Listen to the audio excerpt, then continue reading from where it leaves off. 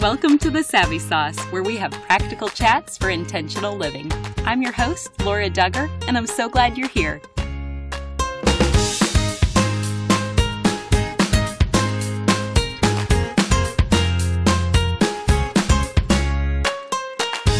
I'm excited to introduce you to an old friend and today's sponsor, Justin Moss. He's an expert EOS implementer, a certified speaker for the John Maxwell team, and a passionate coach committed to glorifying God by helping business owners get everything they want from their business. There's a challenge from Theodore Roosevelt that says, do what you can with what you've got where you are. My guest today is Kristen Welch, and she's going to share what that has looked like in her own life as God lovingly and unexpectedly turned her world upside down. Here's our chat. Welcome to the Savvy Sauce, Kristen. Hi, thank you. I'm so glad to be here. Well, will you just start us off by giving us a snapshot of your current phase of life? Yes, I think I'm not quite middle-aged anymore. I might be more middle than aged.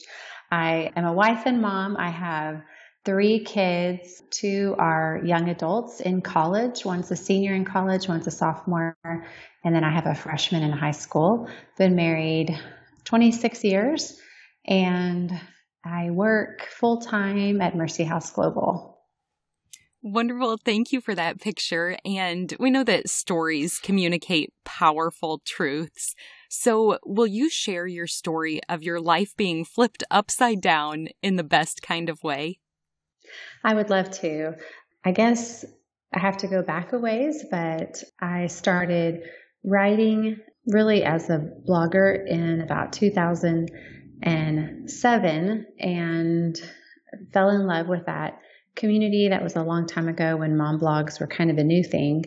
And that blog led me to Nairobi, Kenya in 2010 with Compassion International, where I traveled to write about poverty in an effort to tell stories. And what really happened on that trip was the beginning of having my life turned upside down. So in some ways it was an ending of the American dream, because I woke up in a slum in Kenya, and I woke up physically, but also spiritually, and really saw myself in a new light, because for the first time in my life, I was aware of the world's normal, not so much my own normal. And those two collided, and it changed everything. So when I say I woke up, I literally saw God in a new light and myself, and I haven't been the same since. And even to contrast the two, when you say you haven't been the same since, I remember you sharing a little bit of what trajectory your life was on prior to that trip. So could you share a little bit more about that phase of life you were in, and even the wrestling that took place before you surrendered to the Lord and said yes to going on this trip?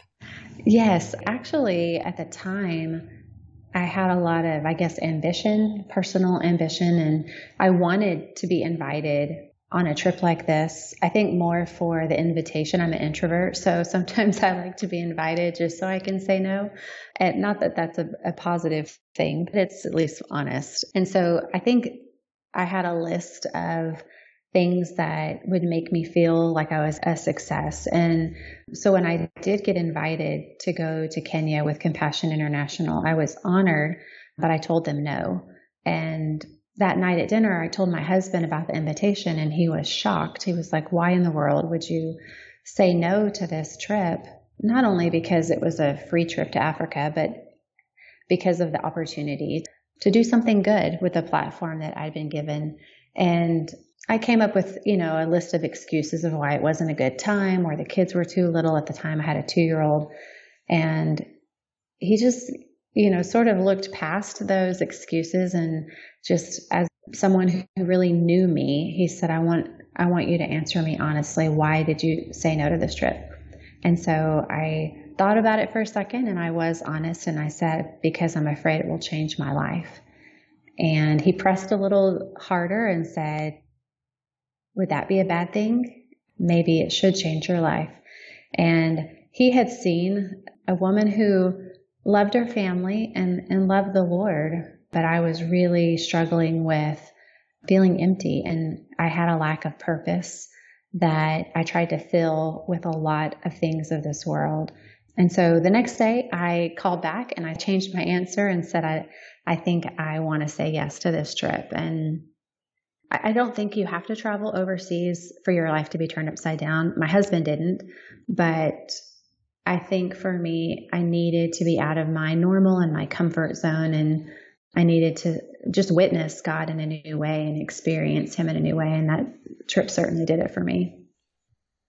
Well, that sounds amazing that you did say yes. And just in case any of us haven't been overseas before, can you give us a little bit more of a picture of how different it was from your American life at the time?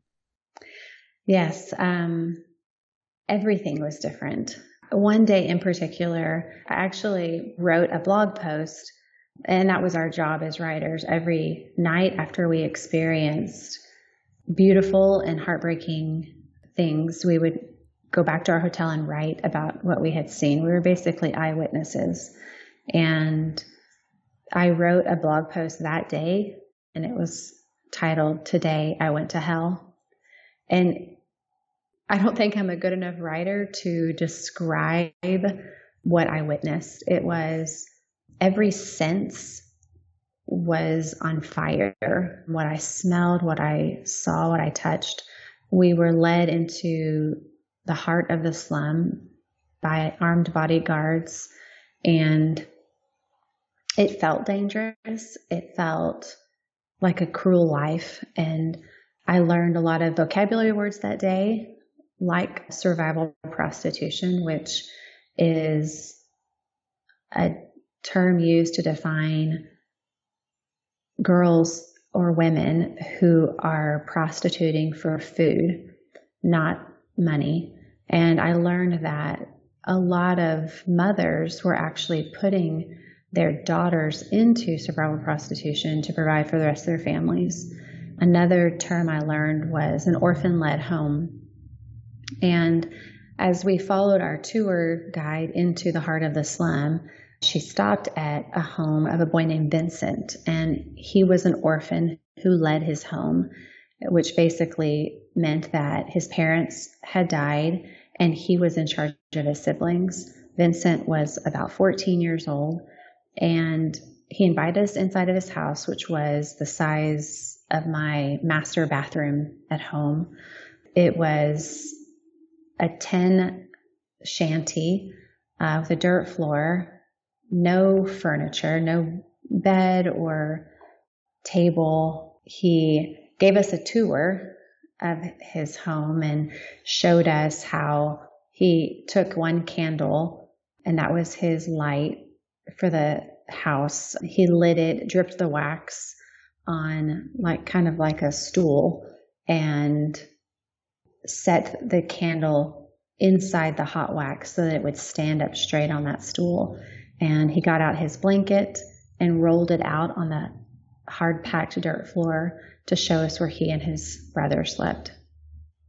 And the entire time he was answering questions and explaining his life, water was dripping through the slits because it was raining outside, and we were getting wet inside of his house. And it was dark and dank, and I was overwhelmed with sadness for this boy.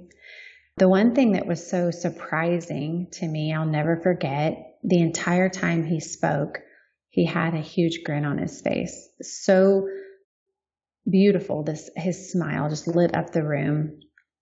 And after he was done explaining how he would get up before school and pick up vegetables, bring them back and sell them to people on their way to work, which is how he provided food for his brothers. And then he would walk to school. As he was explaining those things to us, he stopped and he asked if we had any questions. And I'll never forget that moment. It is a defining moment in my life because I raised my hand, and I don't think I thought through what I was about to ask. I just had to ask. And I said, "Vincent, how can you be so happy? You have nothing, but you're so happy. And he looked at me, and the look on his face described his pity for me. And I remember thinking, he feels sorry for me. And he said, "Ma'am, I have Jesus. He's enough." And that was the moment that changed my life, because I had Jesus too. I realized, though, that Jesus was the center of this little shanty in the middle of the world's largest slum in Nairobi, and he wasn't the center of my life. I added him like salt and pepper to a meal to season it, but he wasn't the center. And I met a kid in Kenya who had more than I had, and I realized that after that day I would never be the same. And so I came home from that trip, and since that day, more than 11 years ago, I've tried to make Jesus the center of my life and to walk in obedience. I would say those are my goals now. Well, I love beginning here because your story shows how God transformed you from the inside out. And as you continue to reflect back, what lessons did God continue to teach you about his economy, specifically as it relates to giving, stewardship, and generosity? I feel like I've lived a lifetime in the last 11 years just from the lessons that God's taught me. I think we feel like in our culture that the more we have, the more we have. But in the kingdom of God, which is really an upside down world, it's the more we give, it seems like the less we have, but we actually have more. So the more we give, the more we have. And I am living proof of that when the Bible says you can't outgive God, I think this is what he's referring to, that we're basically like a conduit where we open our hand to heaven and he gives us gifts and he places things in our hand. If we keep the other hand closed, we just get uncomfortable and full of what we call blessings, but there's no release of that. The conduit doesn't work. But when we open our hand and we're just in the middle, whatever God gives us, whether it's resources, gifts, time, money, when we are freely opening both hands, we allow those things to run through us. And we're invited into this. I don't think God needs us. He has everything. But he invites us so that we can receive the joy and in return, the purpose of generosity. And so for me, generosity has taught me that's where joy comes from. I traveled to Kenya really as a woman without purpose, and God used those circumstances and what I witnessed and the obedience afterwards to give me so much purpose that it's hard to contain. And so I think there's this misconception in North America that I kind of cringe when I hear the word blessing, because we hashtag it and we put it on our wall in cute decor. We sign our emails with it, but we're really not blessed if we're keeping what we've been given. And I think it just means we're selfish. And so God has really shown me that every gift from above, which we know comes from God, if we keep it for ourselves, we're really suffering from selfishness. But if we open our hand and we become that conduit, that is when we are truly blessed. And of course, it is more blessed to give than receive. And I guess I've just been able to put into practice some of those gospel truths, and I've tested them and they're true. I love how you've previously spoken on this topic, and I heard you say that God's formula for giving is not the same of ours, because 2 minus 1 does not equal 1 in God's economy.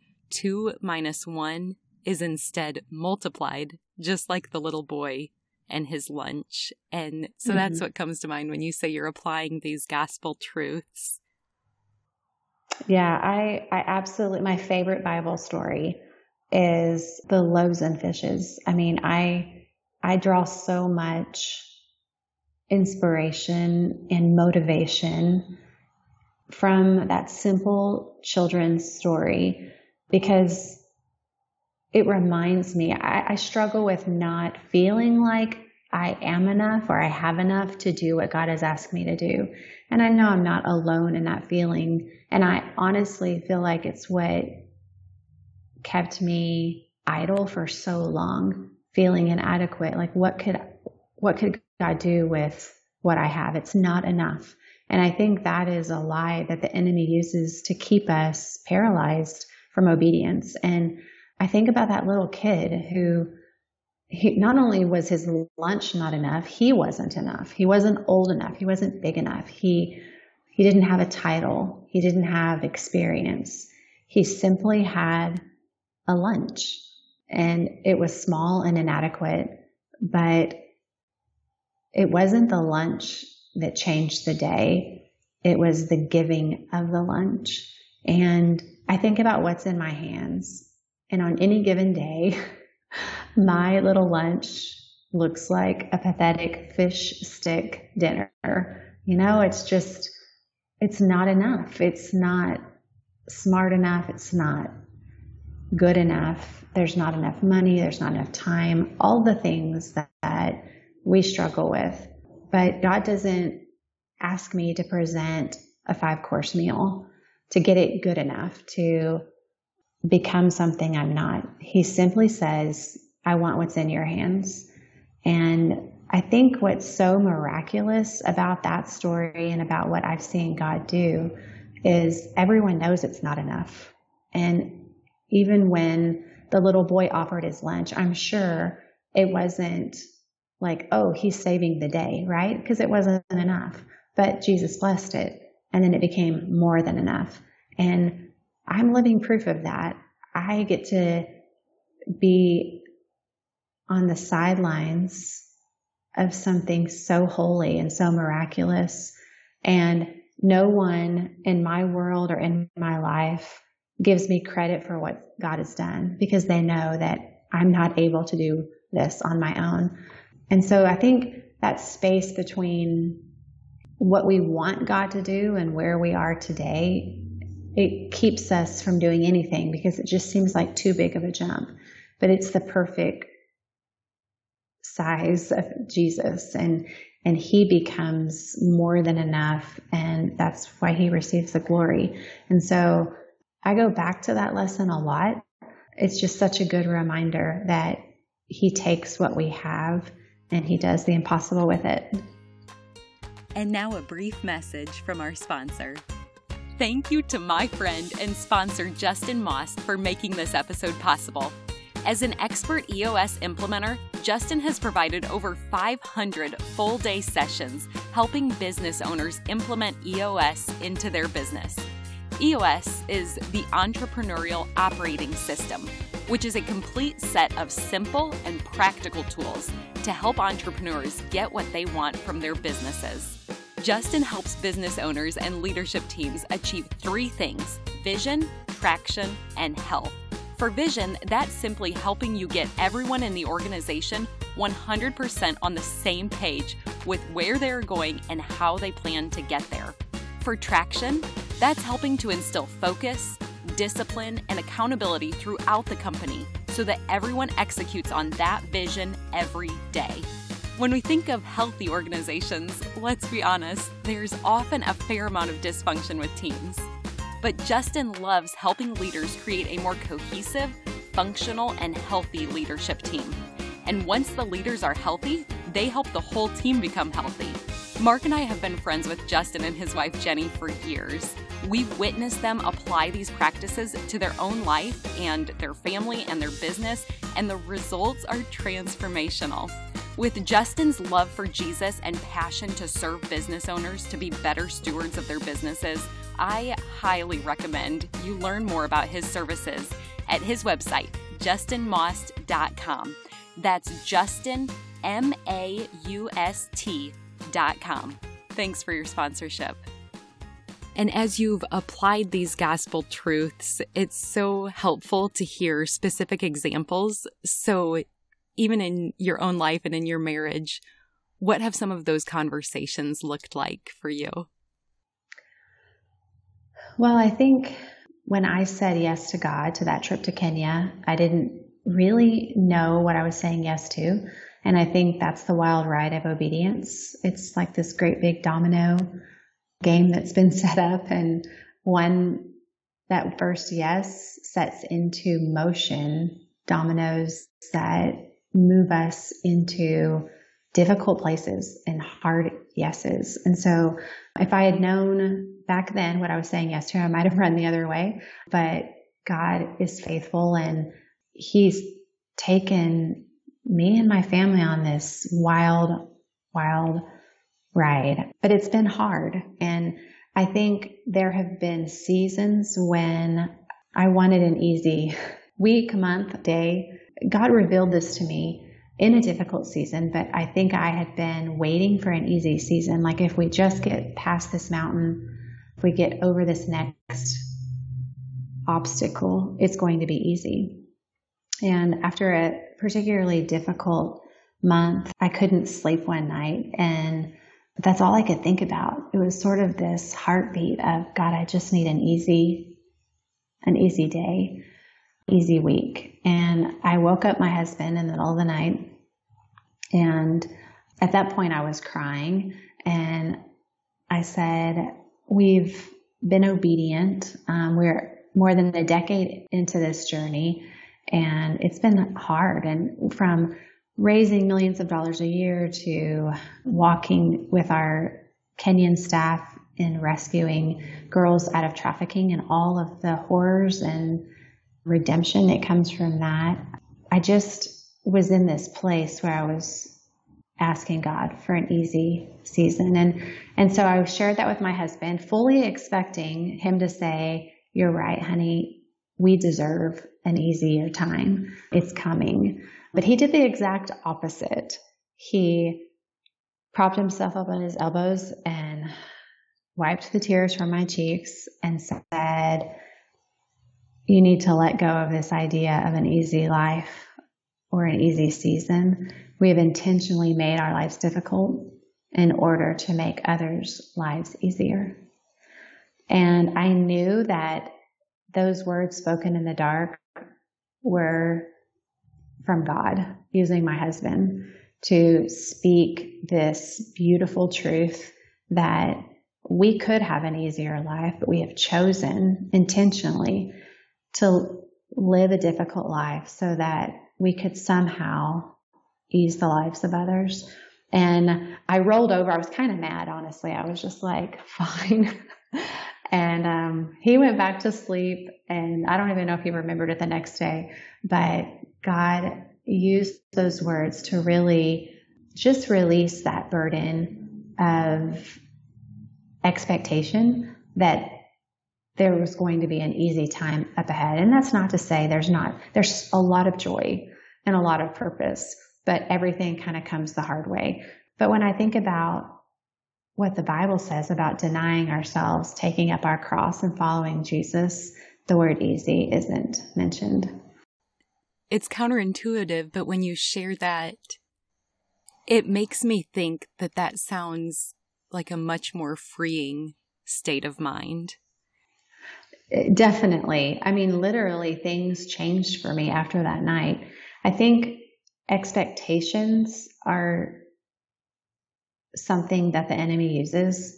Not that in and of itself it's a bad thing to expect, but when we put expectations on others or on ourselves or on God, I think it just revealed my heart that day, and it freed me. You never hear me say, I'm waiting on an easy season now.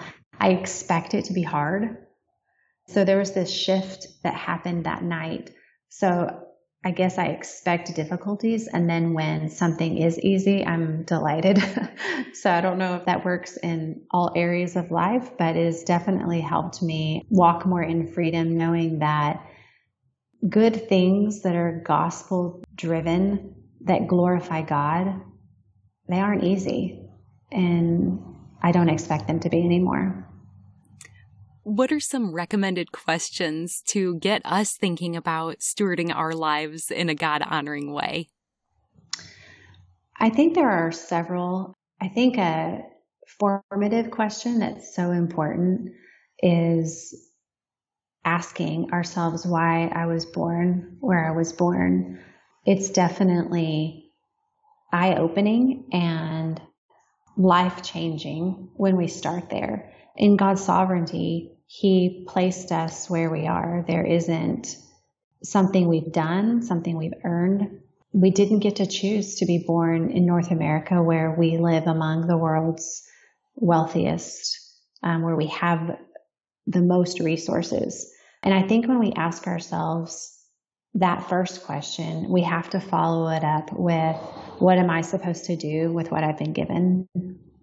Those are two questions that guide me in perspective and gratitude, because it's easy to get caught up in the American dream and the mentality of bigger is better.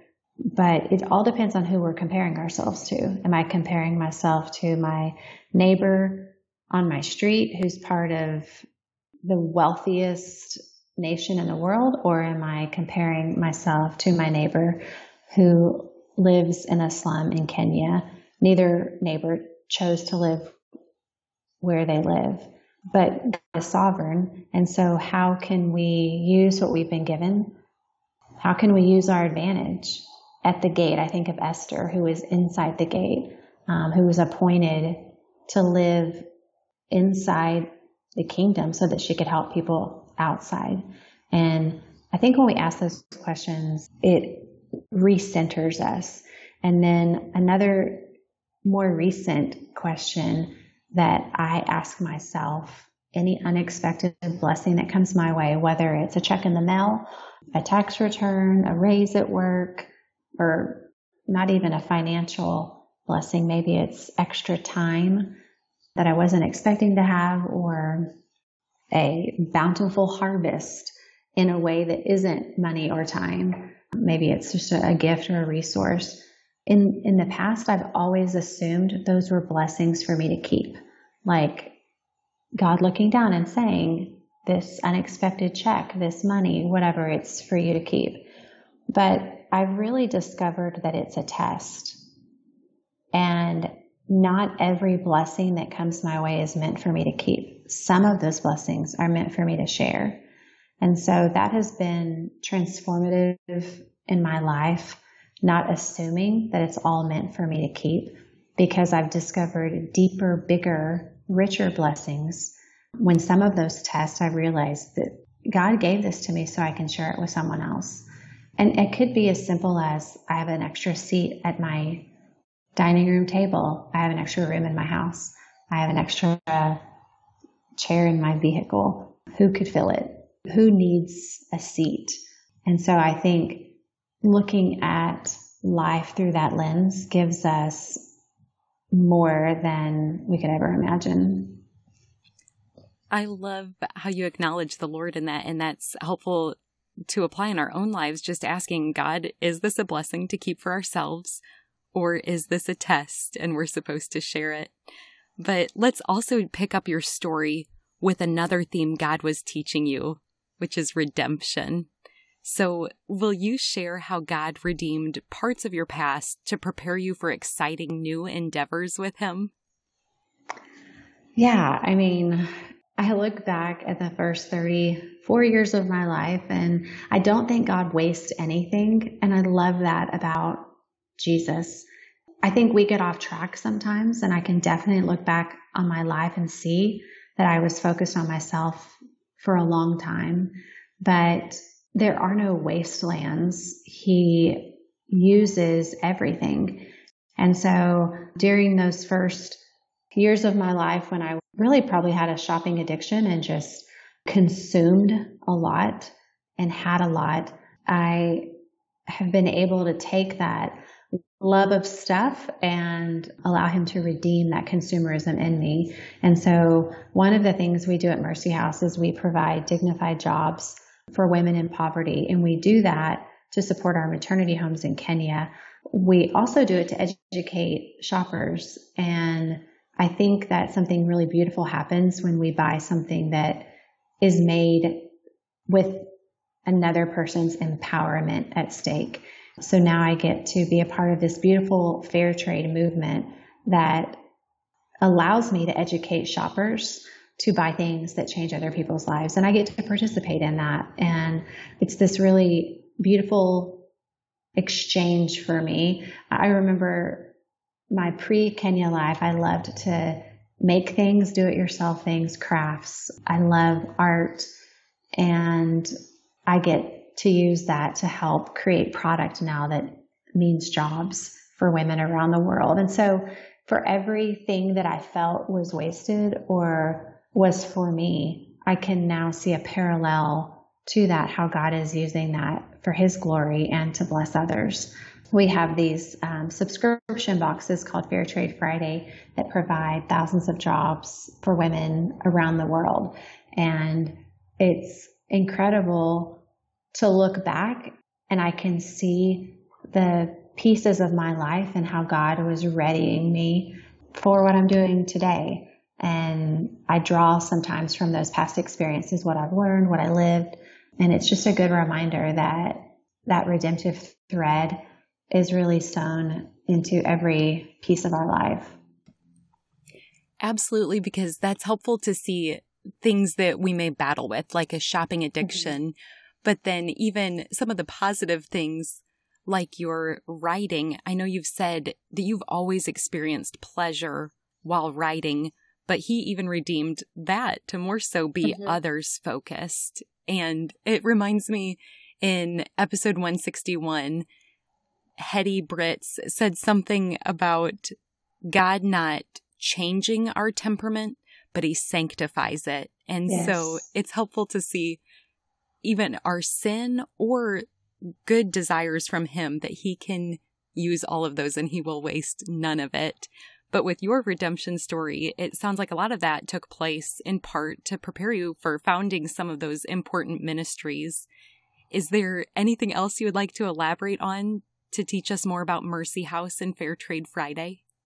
Yeah, so that initial trip in 2010 led my family to start Mercy House Global, which is a nonprofit that funds 3 maternity centers in Nairobi, Kenya, that is now filled with former survival prostitutes between the ages of 12 and 16. Actually, this weekend we rescued our 64th pregnant teen, and through that ministry we work with Indigenous Kenyans. We have an amazing team there that facilitate those rescues and the empowerment that happens afterwards. But we work with the family members of many of those girls to break that cycle of poverty. A mother never wants to put her child into survival prostitution, but she does so because she has no other option. And so one of the things we do is work to provide skills and training so that women have other options. And we do that through fair trade products. So we empower women to make beautiful things around the world, and then we purchase those and sell them through subscription clubs at Fair Trade Friday. We have an online store and a shopping app and retail stores, a lot of different ways to sell that product where we take the proceeds, and it's basically a full circle ministry that proceeds go back into those maternity homes. And so it's been really beautiful, really hard, but a really incredible journey of how God can do anything with anyone. I'm living proof of that. Have you checked out our library of articles available at thesavvysauce.com? New posts are added multiple times a month related to parenting, intimacy and marriage, personal development, habits, and other topics connected to what we discuss here on The Savvy Sauce. If you sign up to join our email list, you're also going to enjoy little extras delivered straight to your inbox. Our hope is to encourage you to have your own practical chats for intentional living. So these freebies will include things like questions that you can ask on your next date night, safe resources to read to promote enjoyment in your intimacy and marriage, or questions to ask your kids to connect at a more relational level. We hope you check out all the available reads at thesavvysauce.com under the Articles tab. Well, Kristen, something that's also amazing about these ministries is that you've been able to involve your family in all of this, and clearly you have a knack for telling stories. So will you tell us more about the victories and lessons learned from your first trip to Kenya as a family? Yes, I feel like that thankfully memories fade because that first trip to Kenya in 2011 with my family was amazing, just the opportunity, but it was also really hard. And I made a lot of mistakes. And I think that's part of, if you've followed this story or read about Mercy House, how it started, where we are today. We use the word scrappy a lot because we don't give up, but we usually do things the hard way. And I am no exception to that. But I think it's also a good example of God doesn't wait on us to have everything figured out. He just needs our willingness and our obedience. And we kind of mess up along the way. And so I have really tried to be vulnerable through all those seasons, just so that I don't ever want anyone to think that we started Mercy House as a family because we were the right family to do it, or a perfect family, or a good family, or on that first trip, I didn't want to take too many clothes because I wanted to use our suitcases to take needed supplies for the maternity homes. And so I only packed, I think we were there 3 weeks, and I packed enough for basically 5 days. And so we washed our clothes. I had never washed clothes by hand before, so that was a huge learning curve. And we would hang them up to dry, but the area where the first maternity home that we rented, we now own the homes, but years ago we rented them. It was in the mountains and it was very cool in the morning and evening, so the clothes didn't dry. And so we woke up one morning, it was much cooler than I expected, and my youngest was 4 years old, and so her clothes weren't dry and she was cold, and so I put her clothes in the microwave, which, hindsight, so the leggings caught on fire. And I have a picture that I framed that is of my kids with some of their Kenyan friends, and she's wearing a little dress and she's layered and she has those leggings on underneath, and I know that the entire bottom is burned out. So it's just a good reminder that I don't always know what I'm doing, but God is good. But yeah, I think between that and overdosing my kids on malaria medicine and trying to figure out how to walk through this messy, ordinary, extraordinary, faith-filled journey, I think it just has reminded me that wherever God leads us, God is with us. And we don't have to have it figured out. We don't have to, it doesn't have to be perfect. It won't be. It won't be perfect. It's going to be real and it's going to be hard. A few years ago, I would say a component of my life has always wanted to feel safe and to keep my kids safe. And when I started taking my family to Kenya, that raised a lot of eyebrows. And one trip I was going to Kenya and there had been a terrorist attack in the country and everybody was trying to talk me out of going. I talked to my husband and he felt like I should go, and I had a peace about going, and so I made that trip. And I remember sitting on my bed and pulling up the news, and the Boston Marathon bombing had happened, and some of the people from my house church who had discouraged me from going to Kenya were actually in Boston for the marathon. And I remember immediately checking to make sure they were okay, and just marveling at the fact that no place is safe, and God doesn't call us to safety. We're safest when we're in the center of His will. And it was a good reminder. And really, it's something I've held closely since, because I have been in some situations that have been a little scary in the last, dozen years. But knowing that I'm going where Jesus leads me, and He's with me, and He has numbered the hairs on my head, and He has my days numbered. And so I'm able to walk forward in obedience, even when it comes to my family, and wanting to keep them safe, but knowing that the safest place is with Jesus. And Jesus often leads us to countercultural parenting. So what fruit has been produced for your family from focusing on generosity as a family?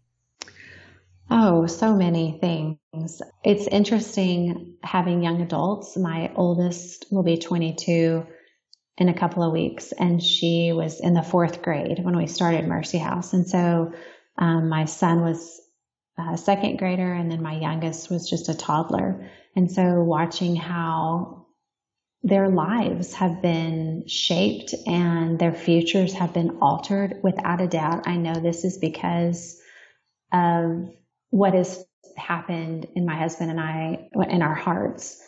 Not to say it's always been easy, and I'm sure there are things that we could have done differently, or that my children wish we would have done differently, maybe to help them fit in culture, navigate. But I love that I have raised generous kids who still teach me every day about generosity. When my youngest was in kindergarten, she had her first play date, and it was someone that came home with us from school. So I didn't know the family very well, but the parent agreed to let their little girl come and play with my little girl after school. And it was so cute hearing I guess she was probably 5 or 6 at the time, give a tour of our house to her new friend. And when she got to our refrigerator, it was covered with faces of beautiful families that we support, families that don't look like ours, from all different countries, through Compassion International, through Mercy House. And her friend, I remember walking by the kitchen, and she was like, who are all these people? And my daughter said, these are people that we love and people we help. And then, without missing a beat, she said, who does your family help? And I thought it was so neat to hear this innocent question from a child who knew no other way of living, that God put us on this earth to help other people. So it's not a matter of if, it's a matter of when and who. That's what we're supposed to do. And so raising kids in light of that, my oldest daughter is planning on being an art therapist. She wants to help young adults and children through trauma using art. And then my son is working towards being a physical therapist. He wants to help people physically overcome challenges. And I think it's neat to see that helping people is a core component of our family. And I know that there have been sacrifices made along the way, and there have been fights and arguments and lots of counseling sessions, because the Mercy House childhood we have given our kids has also been difficult. But at the end of the day, I think we can all say we're very thankful for offering our lunches to Jesus and seeing what He will do with them. And you summed it up well before when you said, when we give our lives away, we naturally raise givers. Do you have any other stories to share related to that? Yeah, I think kids end up lighting the way sometimes. I was taking my son to youth group, and we picked up several kids normally, and he added a third boy to the route. And I was kind of exasperated because we didn't leave in enough time, and I felt rushed. And I was like, how many kids are you going to invite to church? Which sounds terrible, but it was the question I asked. And I remember catching his eye in the rearview mirror, and he looked at me and he was like, how many seats do we have in our van, Mom? And I was like, okay, yeah, we had an empty seat. And I love that, raising our kids with that goal in mind, there's always room for more. And it's been interesting moving into this season where we do have extra beds in our house.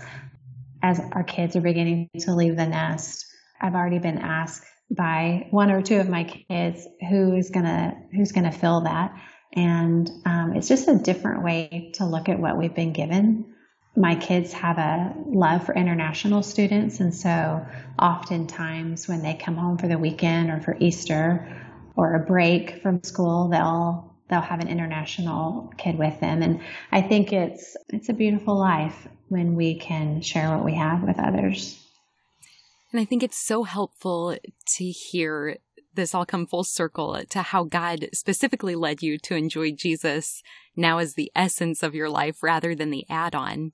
But if anyone else wants to apply that same lesson to their own life, what are some helpful questions that you suggest we begin to ask ourselves?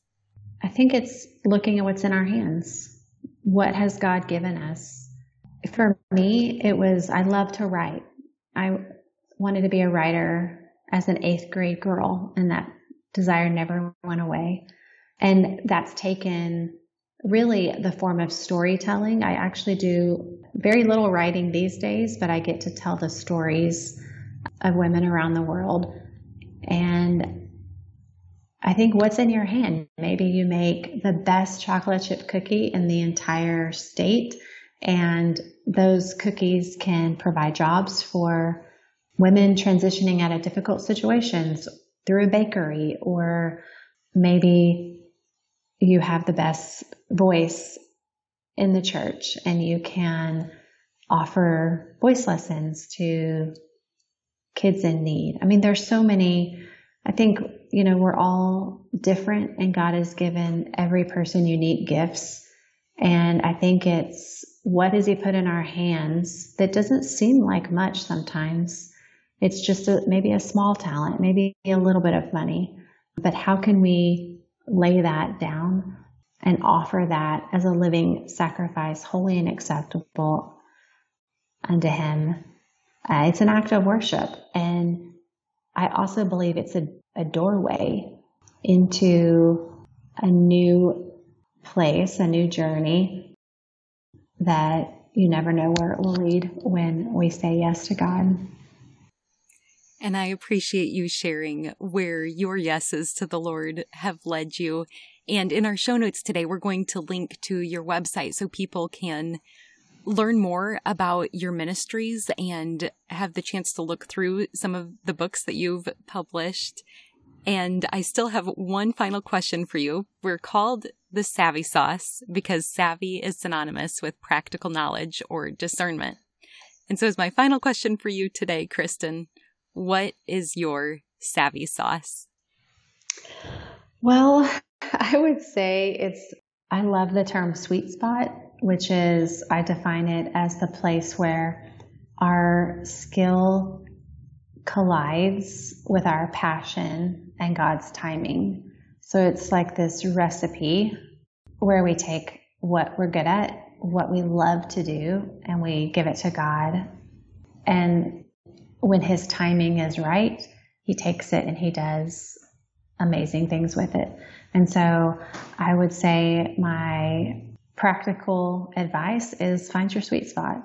Look for that thing that you do well that can somehow lead others to a life of knowing Jesus. It really is a sweet, sweet place to be.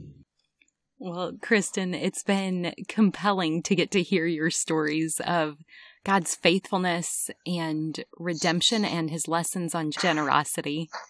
You've definitely motivated me to prayerfully steward what He's entrusted to me, and I hope that's true of everyone listening who's thinking the same thing.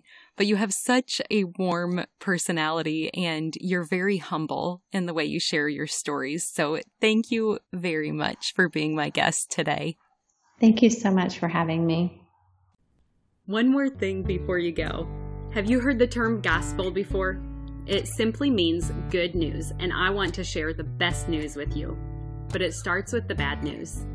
Every single one of us were born sinners, and God is perfect and holy, so He cannot be in the presence of sin. Therefore, we're separated from him. This means there's absolutely no chance we can make it to heaven on our own. So for you and for me, it means we deserve death and we can never pay back the sacrifice we owe to be saved. We need a Savior. But God loved us so much, He made a way for His only Son to willingly die in our place as the perfect substitute. This gives us hope of life forever in right relationship with Him. That is good news. Jesus lived the perfect life we could never live and died in our place for our sin. This was God's plan to make a way to reconcile with us so that God can look at us and see Jesus. We can be covered and justified through the work Jesus finished if we choose to receive what He has done for us. Romans 10:9 says that if you confess with your mouth Jesus is Lord and believe in your heart that God raised Him from the dead, you will be saved. So would you pray with me now? Heavenly Father, thank you for sending Jesus to take our place. I pray someone today, right now, is touched and chooses to turn their life over to you. Will you clearly guide them and help them take their next step in faith to declare you as Lord of their life? We trust you to work and change the lives now for eternity. In Jesus' name we pray. Amen. If you prayed that prayer, you are declaring Him for me, so me for Him. You get the opportunity to live your life for Him. At this podcast, we are called Savvy for a reason. We want to give you practical tools to implement the knowledge you have learned. So you ready to get started? First, tell someone. Say it out loud. Get a Bible. The first day I made this decision, my parents took me to Barnes & Noble to get the Quest NIV Bible, and I love it. Start by reading the book of John. Get connected locally, which basically means just tell someone who is part of the church in your community that you made a decision to follow Christ. I'm assuming they will be thrilled to talk with you about further steps, such as going to church and getting connected to other believers to encourage you.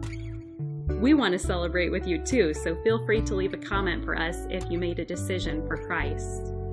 We also have show notes included where you can read scripture that describes this process. Finally, be encouraged. Luke 15:10 says, "In the same way I tell you, there is rejoicing in the presence of the angels of God over one sinner who repents." The heavens are praising with you for your decision today. If you've already received this good news, I pray that you have someone else to share it with today. You are loved, and I look forward to meeting you here next time.